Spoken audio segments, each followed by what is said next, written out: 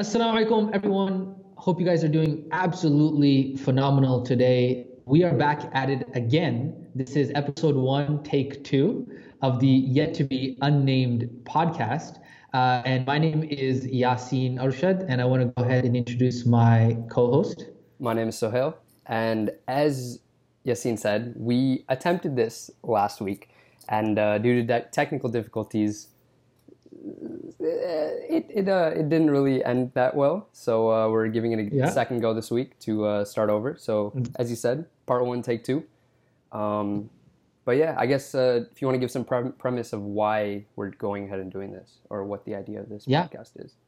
Absolutely. So we touched on it earlier. Really, the reason that we're really putting our voices out there and kind of publishing is because Sohail and I, being two guys, being raised as Muslims in the West, what we realized is that there isn't a lot of voices of people who are not so much, sitting in the masajid or having the very, big beard turban. I don't know if I'm going to get some flack on saying that out loud in the podcast, but the point being is that there's not a lot of Muslim voices that are out there talking about contemporary topics specifically related to productivity, goal achievement, related to just going out there and actually having a real world understanding of the dunya. Because whenever Muslims are out there talking about life, it's typically just like in the religious context. But obviously we are not just people who are sitting in the masjid and talking about Quran and deen all the time. We're also people who have real world goals, we have careers, we have ambitions, we have professions. And so really, Sohail and I had this idea where we said, you know what, let's put this podcast together. And it's going to just start off with me and Sohail as buddies just kind of talking about topics that come to our minds. And then we'll kind of see where this takes us. And so if you guys have any input, especially with our name, because like I said, we are an unnamed podcast. And so if you guys have any input, any topics you guys would like for us to talk about, if you guys have any, maybe you guys want to come on as guests, I'm sure maybe Sohail, we can figure that out from a technical side as well. And so that's kind of where we are in terms of wanting to start this podcast. Yeah, and as Yasin said, and as you can tell, we are doing this over call as of right now, but inshallah, maybe in the future, we'll have a face-to-face conversation. Obviously, there's quarantine right now, and not to dox myself, but my parents are a little more on the skeptical side, so right now we're going to stick with this format, and if you have any feedback, if you have any comments, concerns, anything that kind of hinders the quality of this, just let us know, and we'll go ahead and try to make sure that that's fixed. So yeah, Yasin, we were talking about something right before the podcast. If you want to go ahead and dive into that. Yeah, totally. So we were kind of spitballing before we started our recording here today. And we were talking about a topic that has been very relevant on my mind as I'm working on helping a number of my own clients kind of break through their own limiting beliefs and kind of just reinvent themselves as they try and start different businesses, as they try and start overcoming different obstacles in their life.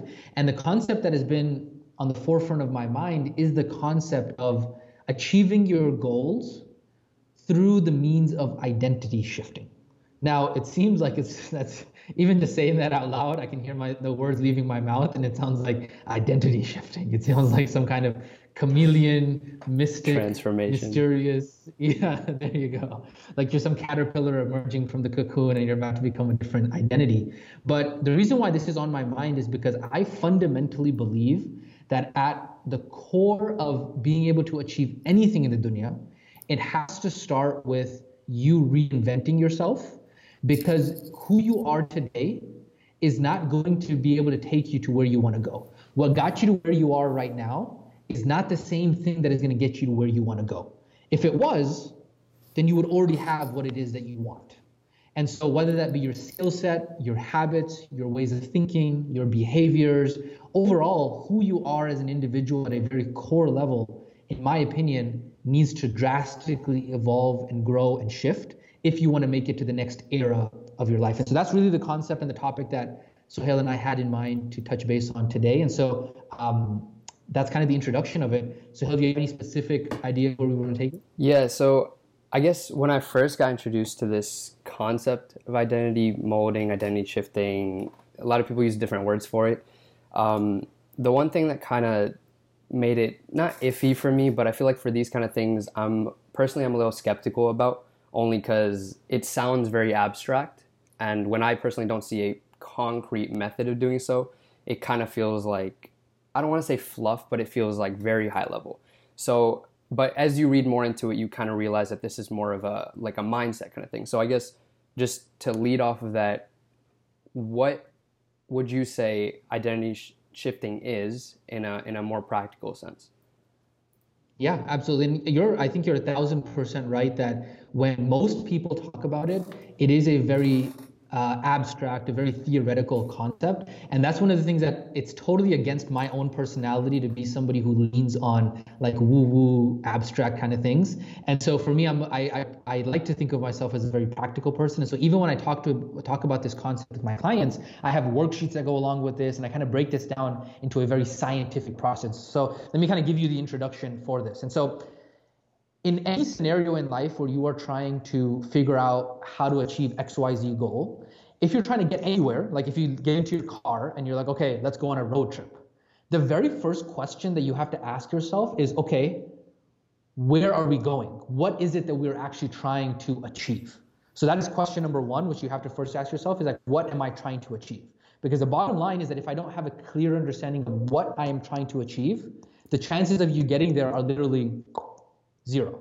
And so like if I get into a car and I'm like, okay, I want to go on a road trip, what are the chances that you're going to arrive at your destination?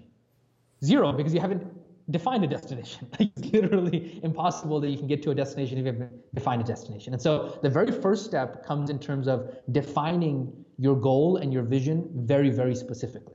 And so let's say, for example, if I'm helping a client who is currently a 9-to-5 employee and there's somebody who wants to open up their own business, the very first thing that they might define as their dream is, I want to open up my own business. What would be a business that is generating for me $5,000 a month in revenue, for example? So that's number one, the what is defined.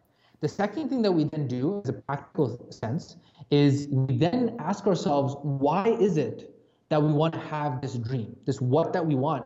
Why is it that we want it? So that's the second question that we ask ourselves. And the reason we ask ourselves that question is because that allows us to have a core emotional driver for when the going gets tough. We have a reason behind why it is that we're going through all of this difficulty, so we can actually get to where it is that we want to go. And then finally, and this is the topic that we're discussing now, is we ask ourselves, who do I need to become in order to make this dream life, or in order to make this what a reality? And so when you approach it in those three contexts and you approach it in that lens, you can very much like scientifically define this. Your what, you just open a Google Doc, you put in a couple pictures of what it is that you want, or you kind of put, hey, I want to achieve a business that generates for me $5,000. Why do I want it? I want to have a better quality of life for my family. I want to be able to provide for my parents so they don't have to work anymore, whatever it does for you. And then who do I need to become in order to achieve this? This is where identity shifting comes into place, where you then have to ask yourself, who is the Sohail or who is the Yasin that is going to effortlessly be able to build a business that does $5,000 a month in revenue, like in his sleep? And so then you start to come up with the picture, like, okay, that Sohail probably has to or that Yasin has to probably put himself out there. So I need to probably overcome my fear of speaking in public. That Yasin probably has to sell. And so right now I have this limiting belief that I am not a salesperson. So obviously if I want to achieve this what, I have to become somebody who can sell. And so therefore that adds another layer of characteristic of the who I'm becoming. And so you basically just map out, okay, what are all the character traits? What are all the behaviors? What are all the habits? What are all the routines? What are all the ways of thinking? What is even the appearance of what that person has to look like? Right? So if I look like this like a slob right now because I'm let's say for example I'm like a coder who works in a basement all day long and I want to all of a sudden become a business person, right? And normally I don't have to care about how I look. Hey, maybe I have to actually start caring about how I look in terms of being able to achieve what I want to have. So that's what comes to my mind in terms of making it very practical. Is identity shifting comes down to mapping out those three questions and then mapping out all of the characteristics, behaviors, ways of thinking, habit that would require you to get to where you want to go.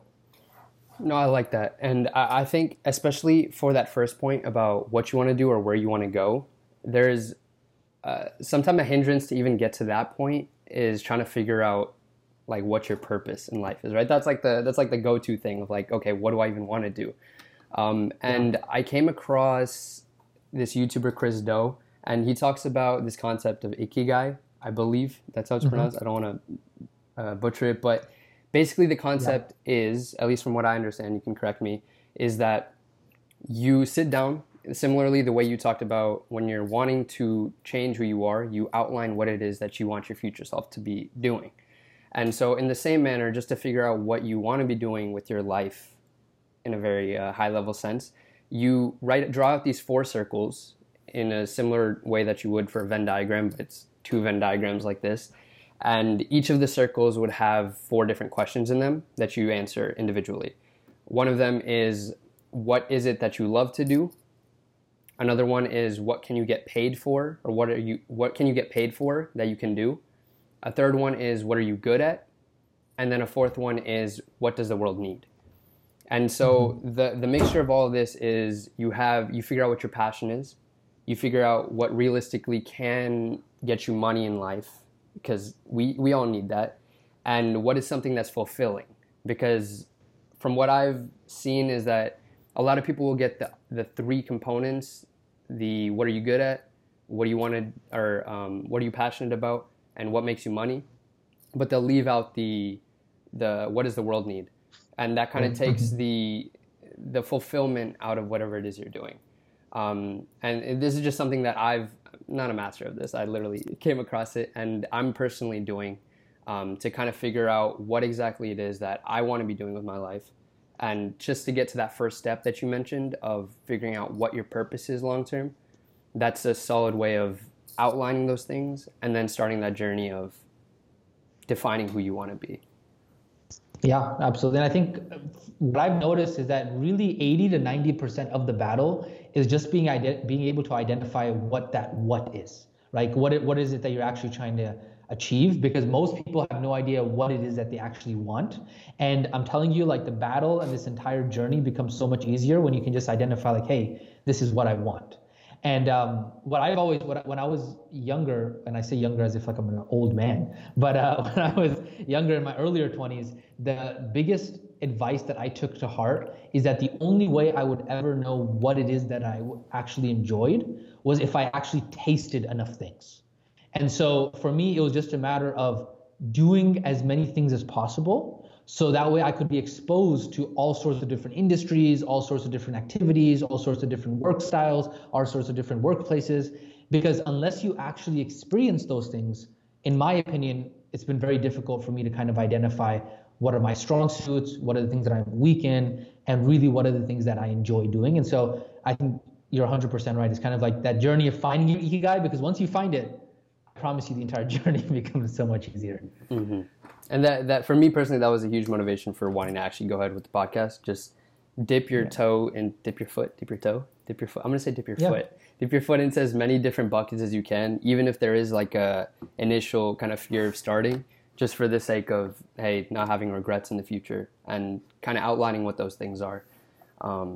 Yeah, absolutely. Yeah. Absolutely. I think what a lot of the older generation, and I want to make this a little bit Muslim specific because I'm sure that the vast majority of our audience is Muslim, is that I've heard a lot of people misconstrue the concept of, oh, in Islam, we shouldn't be able to like have a passion, or we shouldn't chase what it is that we love.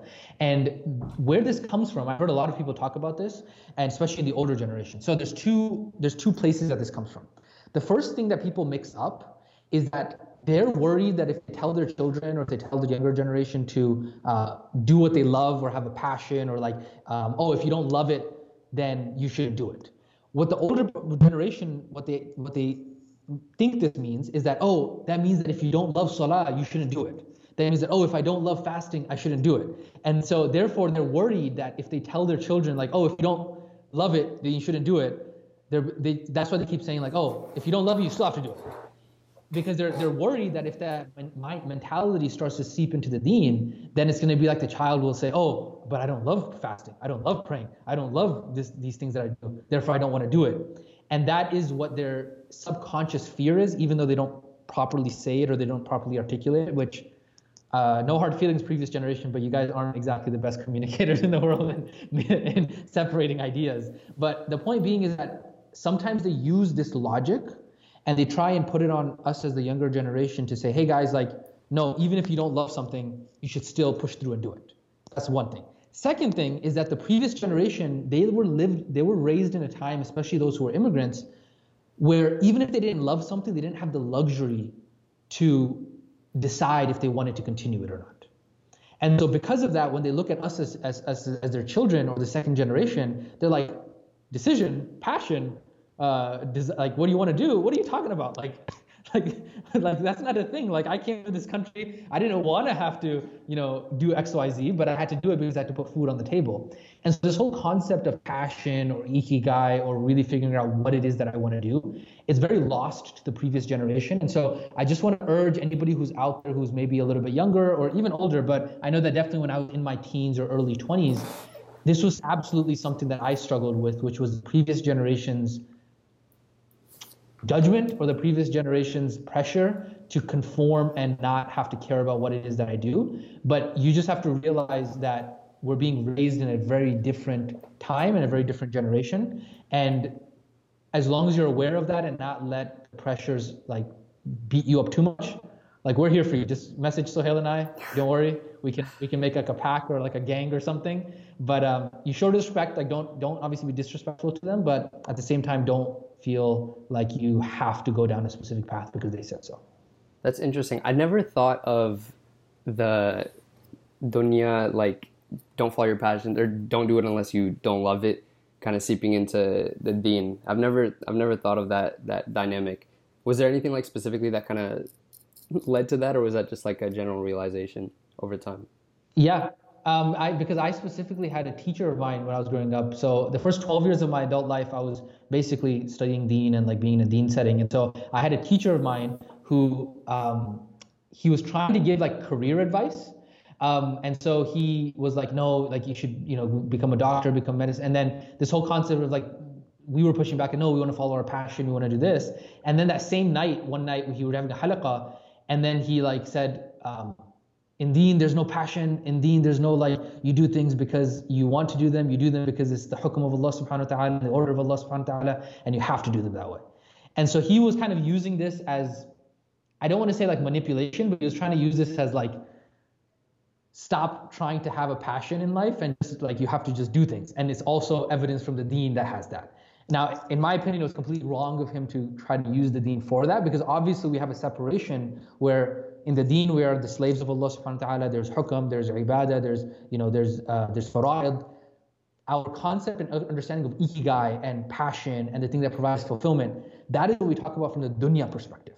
But it should never, ever, ever contaminate its way over to the deen perspective, because there is an obligation that we have there. And so I think I guess it's valid for us to mention here, because I can see where somebody could hijack this concept and take this concept of ikigai and be like, okay, it applies also, I'm going to do only for the deen also now, where if I don't love it, if I'm not passionate about it, there's no reason I'm going to force myself to do it. No, that makes sense. Interesting. Okay. So in terms of identity shifting, I guess one thing I kind of wanted to touch upon was in a more practical way of achieving this. I came across a podcast, not a podcast. It was Tim Ferriss's podcast with Hugh Jackman. And you're a fan of Hugh Jackman? Maybe. Yes. Bro, what is it? Wolverine, bro. Oh yeah. Okay. Have you watched The Prestige? Oh, I've watched The Prestige. Is that the one where there's like there's two versions of themselves? Yes. Like he's a magician. Don't spoil it. Don't spoil it. Yeah.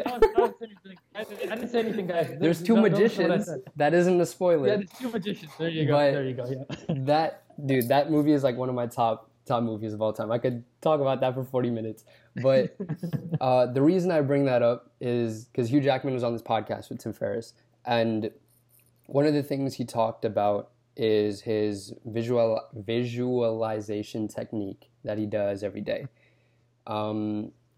There's another tangent I can kind of go off on here, but I'll kind of hold it for right now. But his method of doing so is he texts his life coach every morning a past tense version of what that day would be. So for him, it would be, today I did X, Y, and Z. Today I felt X, Y, and Z, right? Obviously talking about the coming day that hasn't happened yet, but in the past tense. And then at the end of the day, or I believe the next morning, whichever, he texts his life coach a rating on how effectively he lived up to that expectation of the day. And personally, I've never been one for, whenever it comes to manifestation and visualization, again, like I said in the beginning, I'm a skeptic with those kind of things because it feels more abstract. It feels not really concrete. That's the same thing. I just said it twice in two different ways. But I guess the way I take that is more on a subconscious level, where a lot of the times when we go about our days, we have these preconceived notions. And I guess this is like based in what we see ourselves or how we identify ourselves, of how we think that day should go. And it might not be obviously explicit. You're not going to say like, today I want to feel bad. Today I want to be angry about this, whatever it is. It's not going to be explicit like that. You don't think that, but there's definitely, at least in my opinion, a preconceived notion that everybody goes into the day with whatever they had in their head as expectations. And this sort of visualization technique grounds you in that you set your own expectations for how you want the day to go. And again, it sounds a little bit like wobbly, but in my opinion, I feel like that was like a solid way of kind of setting the expectations for yourself during the day. And then at the end of the day, having a way of checking yourself and figuring out if you actually lived up to it. So I guess I want to hear your thoughts on what you thought about like visualization, manifestation, how this ties into identity shifting, all that stuff. Yeah. Did he mention, so he mentioned it, the visualization technique on the day-to-day basis. Did he mention a more, because I'm sure he does it, because this is the more traditional way to do it, is like you're imagining or visualizing your dream life, and as well as visualizing your future self, like the new character of yourself doing their dream life. Like, did he only mention the day-to-day visualization, or did he mention the bigger one as well? So he mentioned the day-to-day, and for the bigger picture, he thought of it more so. One thing he did say about that was, whenever he's doing any, like when he's on set, whenever he's acting, he'll think about the way he wants that scene to look in a movie, like if it's on screen, and then he'll go into it. And he does that for all of his plays or anytime he's on stage. I don't know if that's kind of what you were talking about. Yeah, I mean, so he might not have talked about it in that specific episode, and maybe he doesn't do it in general, but the normal way that visualization is done is more on the macro scale. So to kind of make this a little bit more scientific, have you heard, Sohail, of something called the reticular activation system? I've seen the acronym and I've studied it in school, but I can't recall what it is right now. Something to do with sleep. Fair enough. Something to do with sleep, maybe somewhere in there. Kind of. Okay. Let's you might be thinking about rapid eye movement or REM. I don't know. There might be something else completely. Maybe. Sleep is rapid REM sleep or something like that. But anyways, the reticular activation system is a part of your neurochemistry. It's a part of your neuroanatomy. It's a part of your brain that actually is kind of like a missile tracking system or like a satellite. And what it does is it basically searches whatever you give it. So in the same way that, let's say, for example, you get a red car and then you're driving and then all of a sudden you see red cars everywhere, or you get like a new Tesla, or you want to get a Tesla. Here's a good example. I've been wanting to get a Tesla for a while now. I've been thinking about it. And so now whenever I'm driving on the road, all I see are Teslas. Like I'm just like Tesla. The part of your brain that allows that to happen is the reticular activation system, the RAS. That's what they call it. And so in the same way, like if you're trying to look for like your keys, and then you're like going through your drawers, and you're looking under the couch, and you're looking at all this other stuff. Literally, like all you're seeing, like you're visualizing in the front of your eyes are like your keys, and so like it just becomes like this this search mechanism, like this beacon that goes out there, and it's just like keys. Where's the keys? Like it's like searching basically what's going on here. And so visualization, affirmations, confirmations, vision boards. A lot of these concepts have been hijacked by meditation or spiritualization or like people of The Secret or the law of attraction. But what those actually are, to make them not spiritual based, is what they all are just tools to program your reticular activation system. So that way, when you're going on through your normal every single day life, your brain is actually searching for those opportunities and for those solutions to those problems that you give it. Another example of a reticular activation system is, let's say, for example, you're thinking about, in coding, this is very popular, where like you have a certain problem that you're trying to figure out, and then you're like, I can't figure it out, like a math problem or something.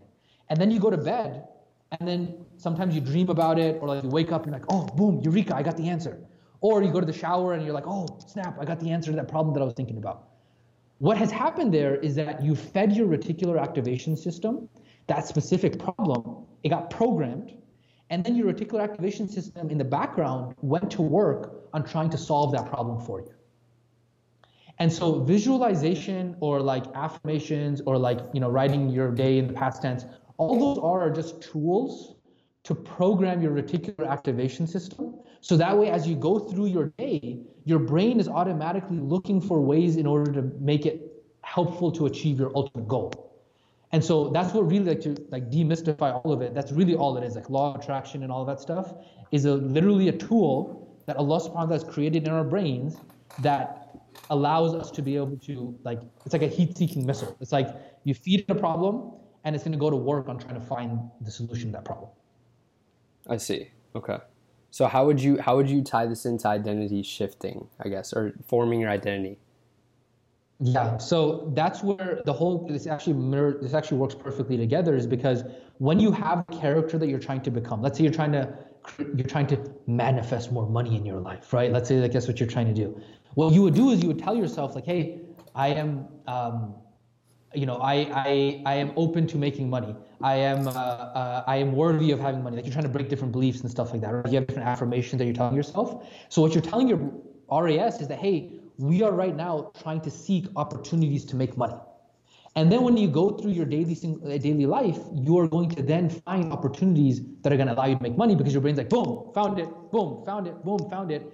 And so when you're trying to shift your identity, you need to feed to your subconscious and your RAS system who it is that you're trying to become. So that way, as you're going through your daily life, your brain is finding those snippets and opportunities of the day where you can become that version of yourself, or where you can have that opportunity to create your dream life. And all of that happens through your subconscious. Got you. Okay. And I guess to go off that, Atomic Habits quoted everywhere, but in when it talks about like systems versus goals, I feel like another practical way for people to actually like put this into play is kind of shifting away from, I wanted like having to-do lists and having goals that you want to achieve every day is great, but making sure that, like you're saying, you think of it more on a high level and a top-down approach.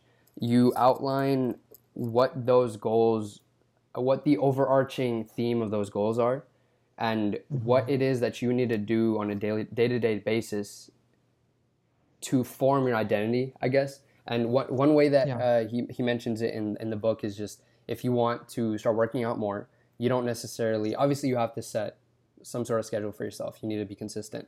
But the way he words it is, you tell yourself that I am a healthy person.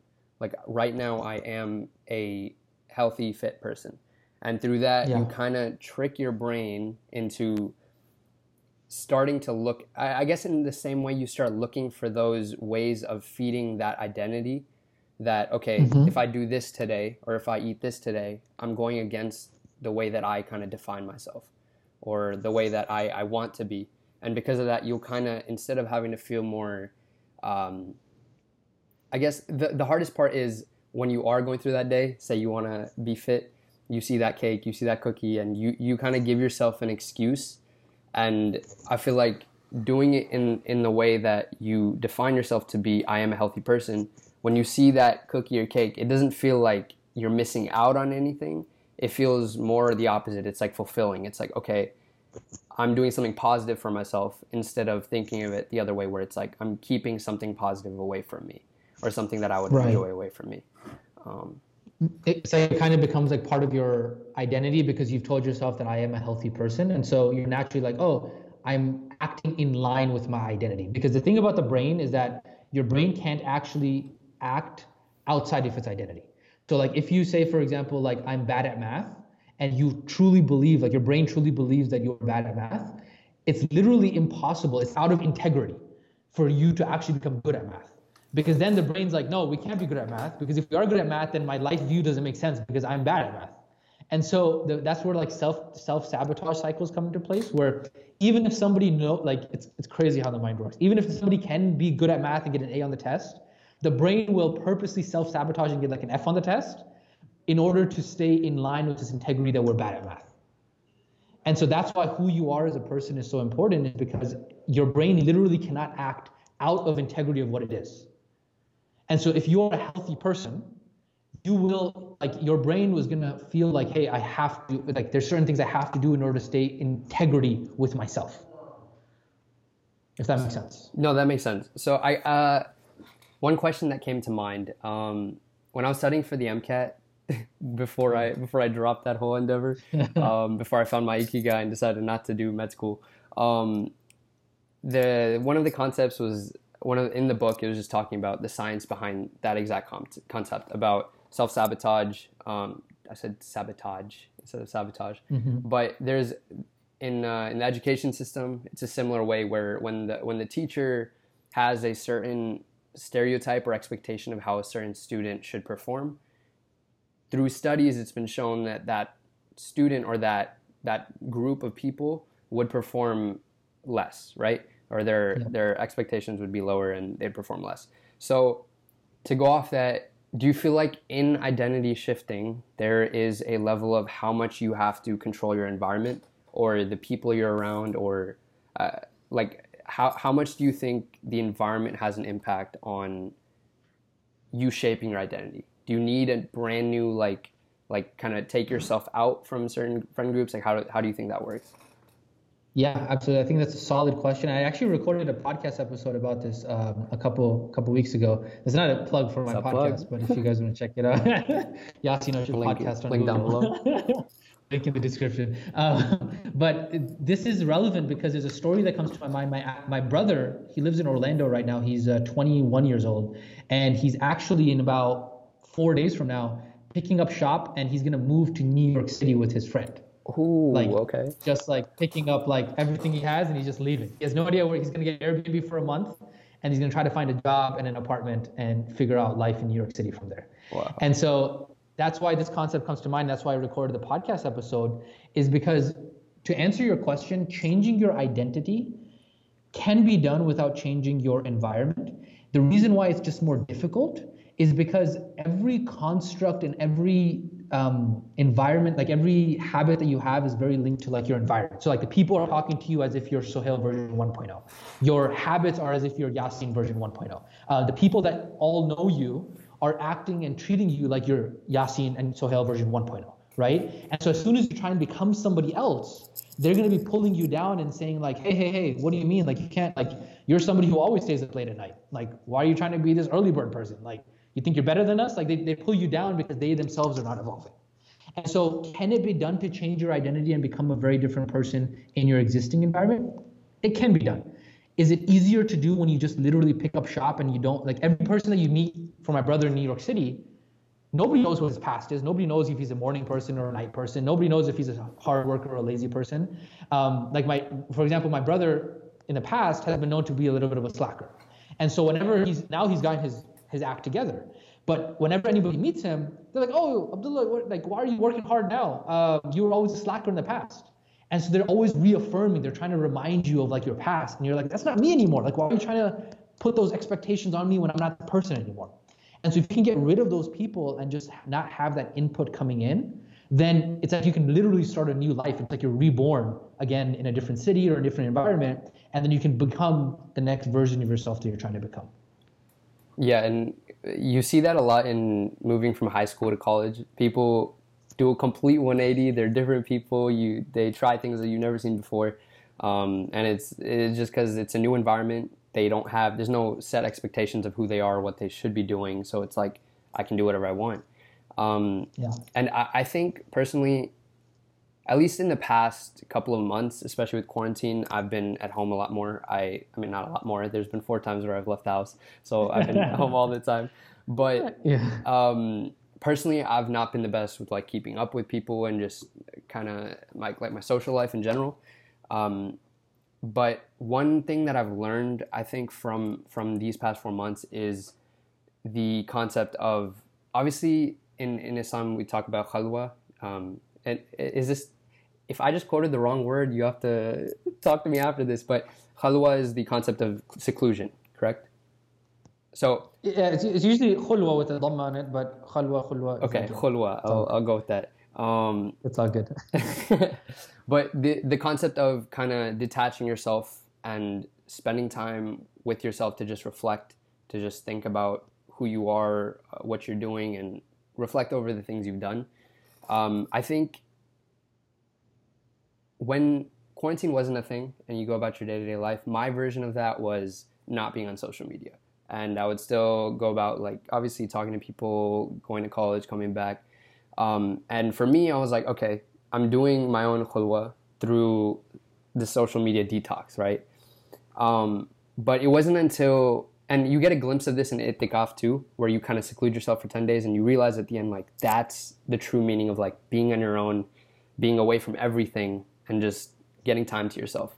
And I think in the past couple months, being at home all the time has kind of taught me that a lot of that identity shaping, identity molding can be done with your same group of friends, with the same environment, as long as you're realistically giving yourself those breaks or those opportunities to kind of take a step back, take time for yourself, and reassess who you are.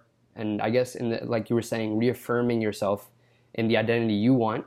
So you kind of, any attachments to the outside world that, not defirm, that's not the right word, but kind of put down the way you want to be, you kind of push those off for a bit, you kind of reset your mind, and then go back out into the world. But I've always been fascinated by the concept of khulwa and how, like, how easy it is, quote unquote, to implement in your life, but how easy it is to also just completely excuse it and think you're doing enough when really you're not. Yeah, absolutely. And I don't know if khulwa for 4 months is recommended across the board. It might be. I think there's like a level of like khulwa, like this guy's become a monk. It's like, this guy is like detached from the rest of the world. Yeah, and dude, became like super monk. For I'tikaf, when we had that first 10 days experience, we were like, all right, Sheikh Mukhtar Maghrawi used to do 20 days or 30 days, I believe, at the masjid of I'tikaf. Yeah. And we were like, yeah, we'll go for 15. We'll try for 20. And we said that for this year, and here we are, 4 months. So there we go. got what I asked for. It's a law of attraction, bro. You put it out in the universe. Haram, please don't get on me for that. Of course, we know everything comes from Allah subhanahu wa ta'ala. That's not the universe. I'm just making a joke there. But no, you're right, because I still call it sometimes the fortress of solitude from Superman. He has like the fortress of solitude that he goes to. But what I found is, in order to make that time that you have, because if you're running a business, or if you're doing things day to day and you're trying to be like a normal person, not like 4 months in khulwa, is you usually get maybe like 15-20 minutes in the morning, 15-20 minutes in the evening to be like properly by yourself and trying to reaffirm your identity. And so what I did for my students and clients is I created something called the Evolution of Self Workbook. And in there, what we do is you basically cement who it is that you're becoming, what your dream life is supposed to be, why it is that you're doing that. And you have kind of like your affirmations and confirmations and everything written in one specific like document. And then you print that out, and then you basically read through that 15 minutes in the morning and 15 minutes in the evening. So that way it kind of grounds you to kind of be like, okay, all of this craziness is going on. People are telling me that I am a certain way, but this is who I really want to become. And it's kind of like, I haven't watched the movie, but there's a movie, there's a dude, I'm not really big on movies, guys, so I apologize if some of you guys are. I'm terrible at this. There's a guy, the comedian Adam Sandler. He has a movie called 40 First Dates or something like that. It's a rom-com, so I wouldn't recommend watching it. But the premise of the movie, and the reason why I'm using this as an example, is that he's trying to get married to this lady, and this lady has this sort of amnesia where every single time she goes to sleep, she wakes up the next morning without any memory of who she is, what she's doing, or anything like that. And so he's trying to get married to this lady, and he's trying to get her to like fall in love with him, but she just has no idea like who she is every single morning. So like, even though they have like the best time together, the next morning she'll wake up and she has no idea who he is, basically. And so the reason I'm saying that premise is not because you guys should watch rom-coms, because Haram Police is totally not, it's totally against the rules here. But the reason I'm using the example is because in a funny way, our memories are very similar. It's like you go to bed and then you wake up and you're just like, oh, who am I again? Who am I trying to become? And you fall back into your habits. And so having that fortress of solitude and having that khulwa, I found, especially like maybe before the whole world wakes up, kind of like, before Fajr, that's where, Qiyamul Layl comes into place here as well. Or after Fajr, when in today's time, when everybody else is just knocking out after Fajr, you can kind of seclude yourself a little bit more there. So having that time by yourself and kind of just looking back and having those documents That way you can actually utilize the time. Otherwise, if you're just trying to do khulwa without an agenda, then you could end up in a 4-month khulwa and just be like, okay, I still trying to remind myself who I am or what I'm doing. No, that's a great point. I think I might definitely need to make that more concrete page of things that I want to do. Personally, I've been doing August Bradley. We talked about him. He has this thing called an alignment zone where you kind of outline what it is that you believe, your pillars for yourself and things that you hold close to you. So like on a week-to-week basis, I'll check that just to make sure I'm like kind of keeping in line with myself. But I think on a daily basis, having something like that would definitely be more beneficial. Yeah, totally. Yeah. You know, what comes to my mind is I want to bring it back to the Hugh Jackman example because hey, we're on movie star on a roll here, so I'm down to talk about Hugh Jackman, man. What comes to my mind, the reason I was asking you earlier about the macro visualization versus the day-to-day visualization is because what he's doing there on a day-to-day basis is very different than the normal visualization technique that I talked about earlier. What he's doing there is actually a lot more practical than just the whole RAS system that we were talking about. Have you heard of the 4 levels of competence? I don't think so. So there's 4 levels of learning. And so any sort of learning or any sort of like thing that you're trying to make into a habit, there's 4 levels of it. There is unconscious incompetence, which means that you suck and you don't even know you suck. There is conscious incompetence, which means that you suck and you are conscious of the fact that you suck. And then there is conscious competence, which means that you're good, but you have to really be like full on, like use your entire brain in order to be competent. And then the highest level is unconscious competence. So there's 2 variables, but then they just get flipped on either end of the spectrum, right? Of the grid, basically. And so the highest level is where you're good and you're able to be good unconsciously. And that is the highest level of skill acquisition. And so whenever you see any basketball players, like when, Kobe or LeBron or, Kobe's long gone, or MJ or whatever we're talking about here, the reason they practice the moves over and over and over and over and over and over again is because what they're doing, and then they also utilize visualization and those kinds of things, is because what they're doing is they're trying to get to the level of unconscious competence. So that way they don't even have to think, because your subconscious mind is so much faster than your conscious mind, right? Like whenever you're about to put your hand on a fire, before you even know what's going on, your hand's already moved. And if your brain had to wait for your conscious mind to do that, you'd be like, my hand is burning. I think maybe we should move our hand by now. Yeah, we should move our hand. Okay, let's move our hand. That's consciousness. But unconsciousness, the mind is so much faster on the unconscious level. And so what you're doing when you're doing day-to-day visualization, like the way that you talked about with Hugh Jackman, what he's actually doing is he's practicing consciously in his mind the way that he wants the world, the day to go. So that way, as he's going through the day, he can have unconscious competence in what he's trying to do. In the same way when he's trying to act, the reason why he's visualizing that is because that way he can basically be unconsciously competent in when he's acting. So he doesn't have to give conscious effort to try and think about how to do the acting role, essentially. So he's basically able to do it subconsciously without even having to think, and therefore it just becomes like a natural thing that you're doing, and it becomes a part of who you are. So I just thought I'd share that. No, that makes sense. That brought to mind, I was actually listening to I said this before, I was listening to your podcast that you did yesterday, and you mentioned how the difference between, and I'm probably going to butcher what you said, so restate it for me, the difference between those pro-level athletes and day-to-day, you said Joe something, the difference Joe is... Schmo? Joe Schmo, there we go. The difference between the two is that the Olympian repeats those same fundamental practices over and over again to the point where it becomes, I guess, subconscious.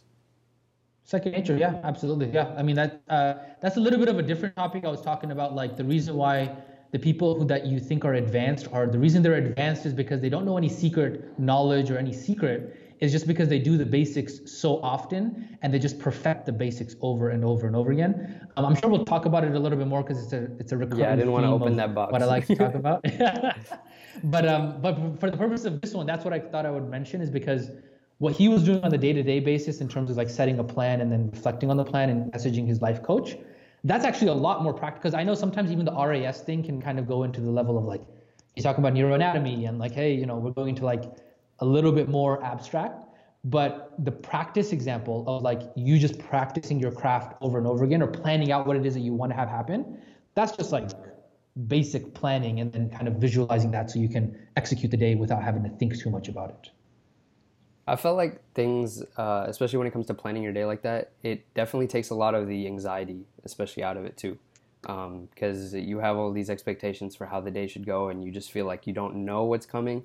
Even if it's like staying at home, finishing a to-do list, right? There's still like some level of like uncertainty that's there. And I feel like a big part of this is just the fact that you having that expectation of how the day should go will eliminate any reason to worry. And obviously this isn't a cure to anxiety. Don't quote me on that, but it's definitely a way to practically, like you said, implement it on a day-to-day basis and sort of put yourself in the direction that you want to go. Yeah, totally. It allows you to be less reactionary. The reason why you feel that decrease in anxiety is because you feel like you've taken control over the day so that nobody else can come and interrupt you. So rather than you being reactionary, you're very much, you're proactive. So instead of being reactive, you're being proactive. And you're like, okay, this is how I want my day to go. I'm setting the niyyah. I'm setting the intention, right? We know, إِنَّمَا الْأَعْمَالُ بِالنِّيَّاتِ, right? All actions are judged by their intentions. In the same way, when you set a niyyah of what it is that you're trying to do, that's why if you know the old school, people who come from like back home, before they pray salah, what they actually do is they're like, I'm going to pray 4 rak'ah, fard salah, dhuhr. Like, that's not part of the deen. Like, if you guys are still doing that, sorry to break your bubble, but you don't have to do that. The scholars have said that you just making wudu for salah is enough to classify your niyyah for salah. So you don't have to be like, here, before I start praying dhuhr salah, I'm praying 4 rak'ah, dhuhr salah for the sake of Allah subhanahu wa ta'ala. Allah. It's like saying saying great. There you go. Yeah. So Suhail's old school. You know what I'm talking about.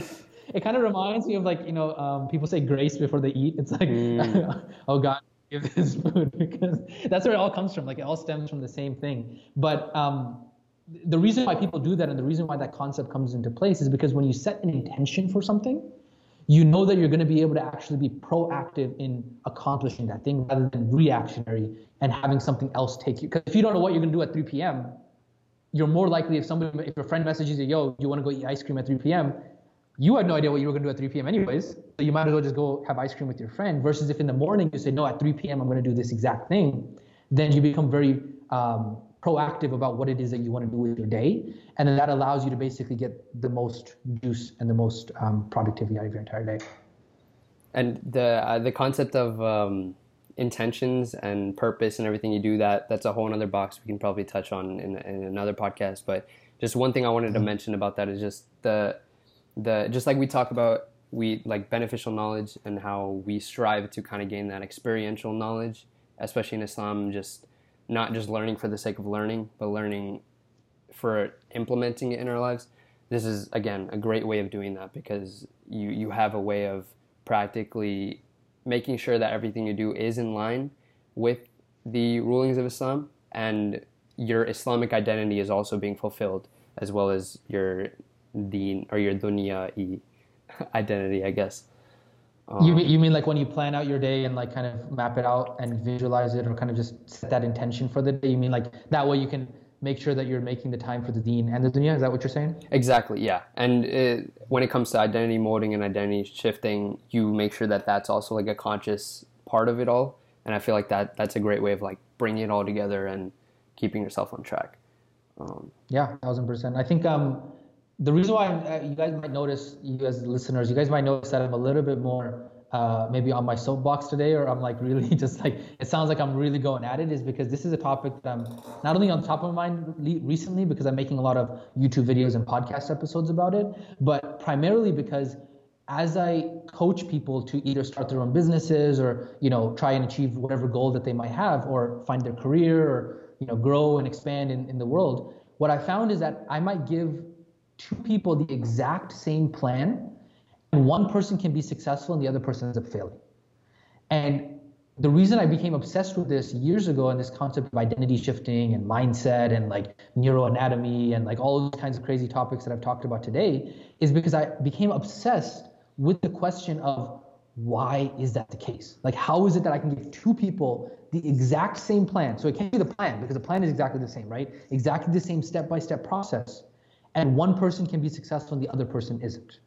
And so as I started to become obsessed with that question, the answer to the question came to mind, which was over the years of looking into this stuff, which is that the core fundamental, it becomes the identity, the mindset of the person, and the way that it's not the plan, it's the person executing the plan.